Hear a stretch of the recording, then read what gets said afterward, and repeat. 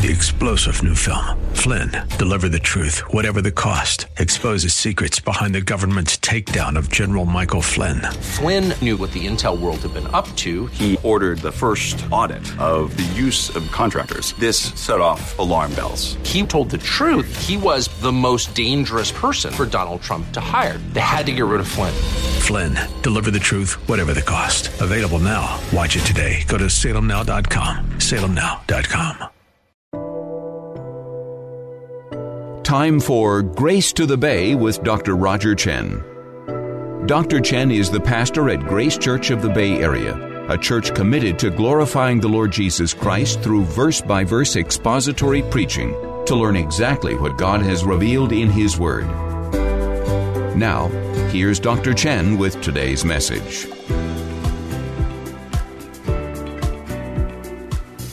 The title of our sermon is God's Foolish Wisdom. This is part 5, and we begin looking at the ministry. And so far, starting in the end of chapter 1 of 1 Corinthians, we've been looking at how Paul contrasts the wisdom of God versus the wisdom of man. And we have seen that they're not just slightly different, they are worlds apart, so much so that man sees the cross and sees God's wisdom as foolish, and God, who frankly his opinion and his truth is the only one that matters, sees and declares man's wisdom not only as foolish, but God's wisdom destroys, utterly decimates the wisdom of man. But God's wisdom isn't like that. It is often not what you expect because it's not worldly. It's not based on our experience, and our experience which leads to expectations of more similar experiences. God's wisdom is not focused on what makes this life better. It's not devised from the finite mind living in the finite world. And we saw this centered in the cross. Again, only the infinitely wise mind of God could come up with such a solution to man's problem, sin. And since the wisdom of God surrounds His salvation plan, it naturally follows that the message and the preaching of that message must follow that same wisdom, and indeed it does. For us, it's important to not merely know the wisdom in the message, in other words, to know about the cross, to know how and why we are saved, but also to present, to preach, to share, to give that message to others in light of that wisdom. So how do we do that? Especially when what we are presenting is a wisdom that man will naturally reject. In and of themselves, they can't even understand it. The natural man does not comprehend the things of the Spirit. So how do we, as finite people who, yes, know and have experienced the wisdom of God, but it is still an otherworldly wisdom of God, how do we present that in line with the wisdom of the message? Well, this morning we will see 5 lessons for evangelism, for our ministries in presenting the gospel. 5 lessons for evangelism from the wisdom of God in Paul's ministry. 5 lessons for evangelism from the wisdom of God in Paul's ministry, or specifically his preaching. And if you recall, this goes in line with what we have been seeing, where Paul set the foundation of the wisdom of man versus the wisdom of God, highlighting, of course, God's wisdom. And then the past couple weeks, we saw the first of 2 practical manifestations of that wisdom. The first was the call, the salvific call. And now even more practical for us, as we live our lives in this world, the ministry, the preaching, evangelism. 5 lessons for evangelism from the wisdom of God in Paul's preaching. Turn with me to 1 Corinthians chapter 2, verses 1 through 5. 1 Corinthians chapter 2, verses 1 through 5, though we have entered a new chapter in 1 Corinthians, we are continuing the same flow of thought. 1 Corinthians 2, verse 1, starting in verse 1. And when I came to you, brethren, I did not come with superiority of speech or of wisdom, proclaiming to you the testimony of God. For I determined to know nothing among you except Jesus Christ and him crucified. I was with you in weakness and in fear and in much trembling. And my message and my preaching were not in persuasive words of wisdom, but in demonstration of the Spirit and of power, so that your faith would not rest on the wisdom of men, but on the power of God. The first lesson for evangelism from the wisdom of God in Paul's preaching is that the mindset is distinct. The mindset is distinct. And for all of these, you could replace the with are. Our mindset is distinct, or rather, our mindset should be distinct when it comes to ministry and evangelism. Let me read for you again, verse 1. Paul speaking of himself, and when I came to you, brethren, I did not come with superiority of speech or of wisdom, proclaiming to you the testimony of God. Now, it's very important to understand that Paul is not referring to this epistle when he says, when I came to you. He's not referring to instruction to the Christians. He is referring to the first time he went to Corinth when they were unbelievers there, and he preached the gospel to them, and as we know, they were saved, and the church at Corinth was established. Now, from this verse, we see that Paul's manner of preaching was distinct from the world, from the way the world would do things, as should be ours. Distinct meaning, of course, it's not the same. It's different than the world. And the idea of how he approaches his preaching ministry, we've already seen back when we started talking about the wisdom of God. In fact, back in verse 17 of chapter 1, it was Paul saying that he did not come with cleverness of speech that really initiated or set off this entire discourse on the wisdom of God versus the wisdom of the world. A second lesson for evangelism from the wisdom of God in Paul's preaching is that the message is direct. We've seen that the mindset is distinct. Secondly, and our last for this morning, the message is direct. Look at verse 2 with me. For I determined to know nothing among you except Jesus Christ and him crucified. Paul tells the Corinthians that he made a deliberate choice to know nothing except Jesus Christ and him crucified. The word determine indicates exactly that, a willful choice. And the tense that he uses in the Greek indicates that he had decided on this before ever going to Corinth, and we can safely assume before going anywhere and embarking on any sort of ministry, that he chose to only focus on Jesus Christ and the crucifixion. This verse explains the reasoning behind his behavior in verse 1. The directness of the message didn't need superiority of wisdom, or superiority of speech rather, or worldly wisdom. He wasn't interested in talking about the insights or ideas of man or society, not even his own. Let me put it this way. In Paul's gospel ministry, all he cared about was what would honor the Lord through the proclamation of God's saving grace. He was not swayed by the expectations or opinions of man. He was not seduced by the allure of fame or fortune. He was singularly focused on the gospel. On a side note, this also explains why he could endure such hardships, why he could live in poverty, where he could live with a full belly, why he could be stoned and beaten and shipwrecked, and not just so focused on his circumstances that he quits because he was so singularly focused on the gospel. And again, it's not that Paul just threw all worldly knowledge aside. Even that knowledge was used for the purposes of his singular focus and passion, the gospel. In fact, we're going to see this, and we're going to see this right now, but when we come to it later in our study of 1 Corinthians, turn with me to 1 Corinthians chapter 9. 1 Corinthians chapter 9, verses 19 through 22.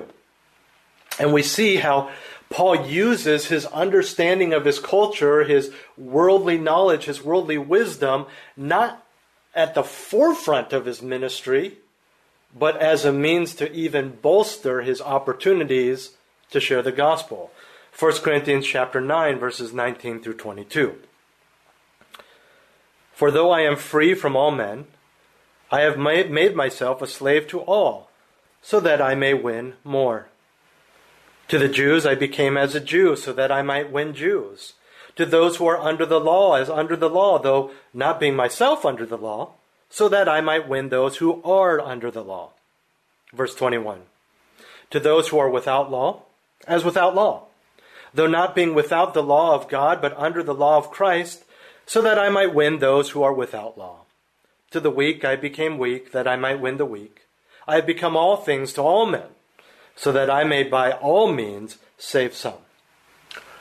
So in all of these situations, Paul had to use his knowledge of particular cultures and social cues to present the gospel to different people.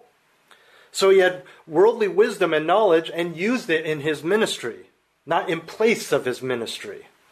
But he avoided the temptation to wax eloquent on anything outside of God's saving truth.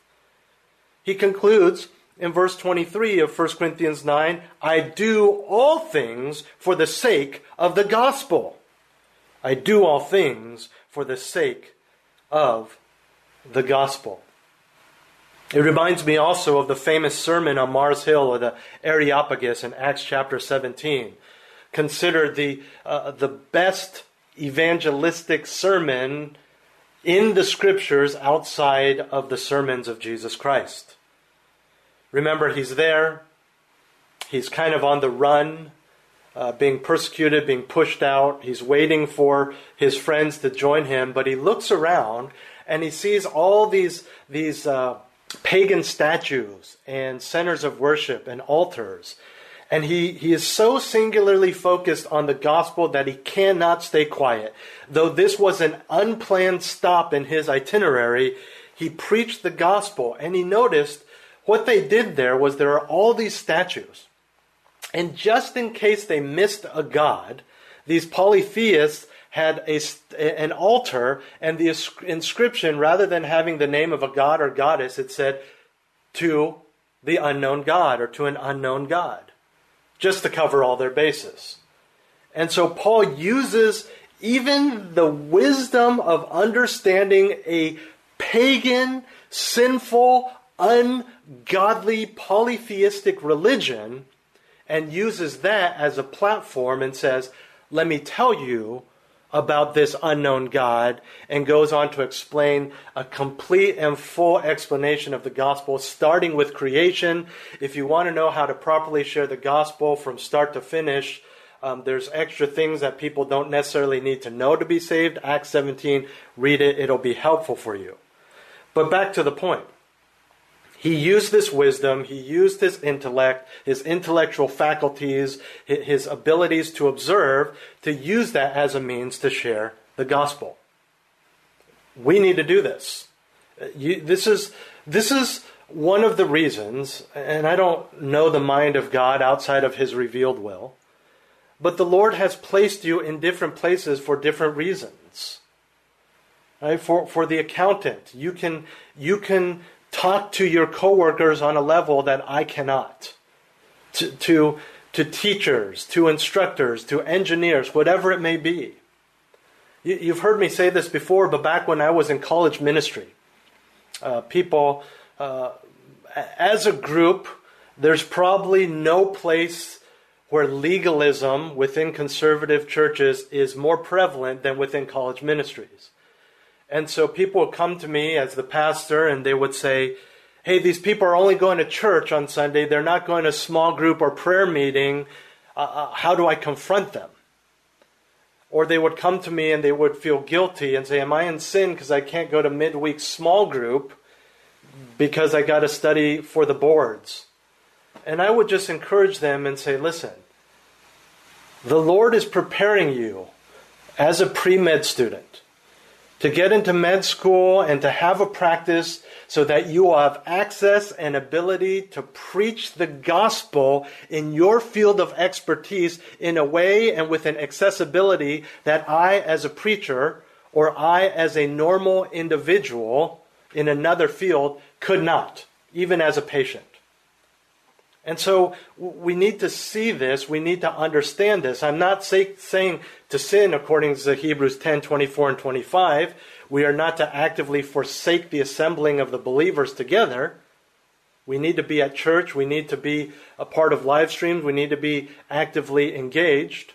But we need to be careful that we don't misinterpret Scripture. So my point is not, I'm not giving you a license to avoid fellowship and small groups and things like that. My point is that you have to understand that your place that God has put you in, use that. Use your secular understanding and your secular wisdom to be able to convey the message to people that other people cannot access. So this is what Paul did. And you see in all of these things, he was able to speak to the Jews. He was Jews, even though he was no longer under law, and then he goes on and he lists all of those different types of people. Now we must note that when we read the epistles, he is clearly giving instruction outside of just the gospel message. Understand that in context, what he's referring to here is when he first came to Corinth to preach the gospel, as I mentioned earlier. But even that instruction to believers is centered around what he says is his focus here. Jesus Christ and him crucified. It's clear. It's direct. See, with Paul, we find no excuse, no justification, not even sympathy toward those who take certain things out of the gospel, even if that means larger crowds are reached. Of course, you're going to get more people to come to you when you take out the problem of sin and depravity. Nobody wants to be told how bad they are, how much they fail in the eyes of the only one who matters, especially when they're trying to be good people. Of course you're going to fill stadiums when you tell people that God exists for you rather than you existing for God. And of course you'll be invited onto major secular talk shows when you tell people that God wants you to be happy, healthy, and rich in this life. Because your message will be no different than the unbelieving talk show host. They invite these false teachers on because they're all preaching the same message. But the preacher has a wider influence because he invokes the name of God. But what happens when you preach total depravity, taking up your cross, prosperity guaranteed only in the life to come? Small crowds? Maybe. Persecution? Maybe. Relative obscurity? Maybe. Glorify God? Absolutely. Serve the Creator and the created? Without a doubt. Offer men eternal life? Yes. Turn with me to 2 Timothy chapter 4. 2 Timothy chapter 4. We'll be looking at verses 1 through 4. Verses 1 through 4 of 2 Timothy 4. I solemnly charge you in the presence of God and of Christ Jesus, who is to judge the living and the dead, and by his appearing and his kingdom, preach the word. Be ready in season and out of season. Reprove, rebuke, exhort with great patience and instruction. Stop there. He's talking to Timothy, who has a pastoral ministry, but this applies to all of us. He says in season and out of season. This means all the time. You need to be ready now to share the gospel, and not when you see that opportunity and you're fumbling and thinking, what do I do? What do I say? How do I present it? Like a soldier of a country that isn't at war still trains every single day of his life. He is just as equipped to fight right now as if he were on the battlefield. Or the athlete trains during the off-season. He doesn't just pick up the bat or the ball or put on the helmet when it's an hour before his first official game. Much to many of your dismay, the NBA is canceled, but you're not going to show up at Steph Curry's house and say, hey, can you make a three-pointer? And he says, no, I'm out of practice. It's off-season. I can't do it. You can guarantee that he's practicing still every day. And then Paul continues and gives his reasoning in 2 Timothy 4. Look at verse 3. For the time will come when they will not endure sound doctrine, but wanting to have their ears tickled, they will accumulate for themselves teachers in accordance to their own desires, and will turn away their ears from the truth, and will turn aside to myths. Did you catch that? False teachers don't need to twist arms. They don't need to convince people to believe what they're saying. It already appeals to them. In fact, in verse 3, false teachers say what they say because the people have, quote, accumulated for themselves teachers in accordance to their own desires. You think there would be multimillionaire false teachers if it weren't for the people wanting to hear what they say? The end result in verse 4, after they have gotten these teachers for themselves, is that they will turn away from gospel truth and they will turn to myths. Myths. That seems like a strong word. We understand it from 2,000 years ago. But today, what's a myth? I think in a modern day time, even in a Christianized country like ours, people follow myths. What's a myth? What's a myth today? The teachings of cults and cultural fables. Yes, those are myths. But myths are also found in many self-proclaimed Christian churches. Anything that is not the complete gospel, even if the message contains the word Jesus and talks about the cross as the main characters, can be myths. Jesus died for you to be happy. Myth. You are inherently a good person and God has a wonderful plan for your life. Myth. Come to Jesus and your life will be pain-free. Myth. By the way, for our personal evangelism, this speaks again to the fear of man. It's not what if they don't like my message or pressure me to change it. It's when.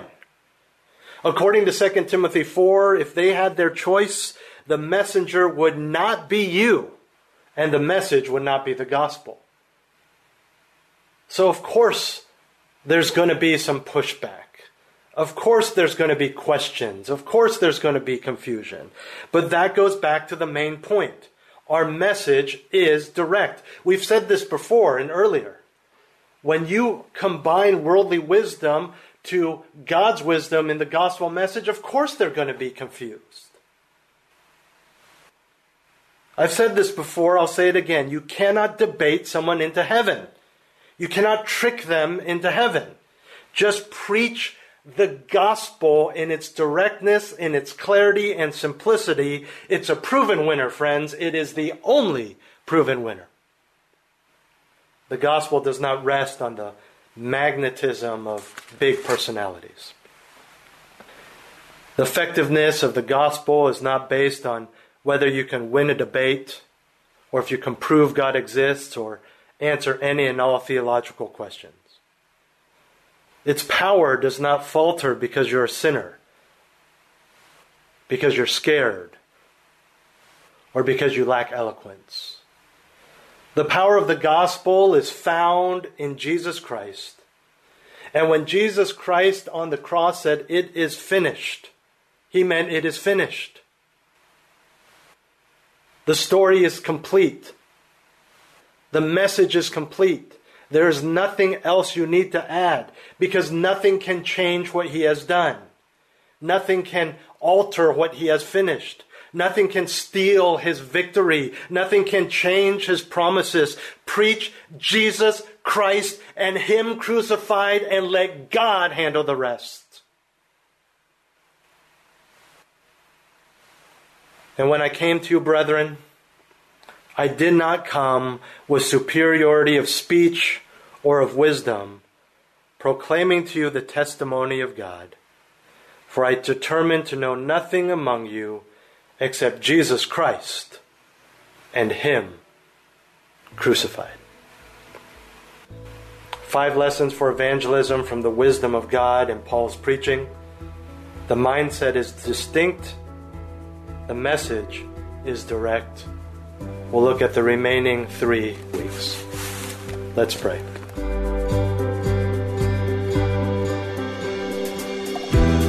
This has been Grace to the Bay with Dr. Roger Chen. Tune in next week for a continuation of this message. Grace to the Bay is the radio ministry of Grace Church of the Bay Area, practicing and proclaiming the purity of biblical truth. You're invited to join them for worship service in San Mateo, Sundays at 11 a.m. Visit the website gracebayarea.org for directions and other information, or to view a live stream of the service. As a listener-supported program, we ask that you consider making a tax-deductible donation so that we can continue to share Pastor Roger's teaching with you each week.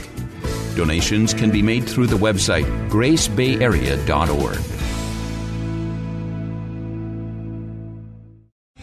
3-star General Michael J. Flynn, head of the Pentagon Intelligence Agency, knew all the government's dirty secrets. He was one of the most respected generals in the military. Flynn knew what the intel world had been up to. He understood its funding. He ordered the first audit of the use of contractors. This set off alarm bells.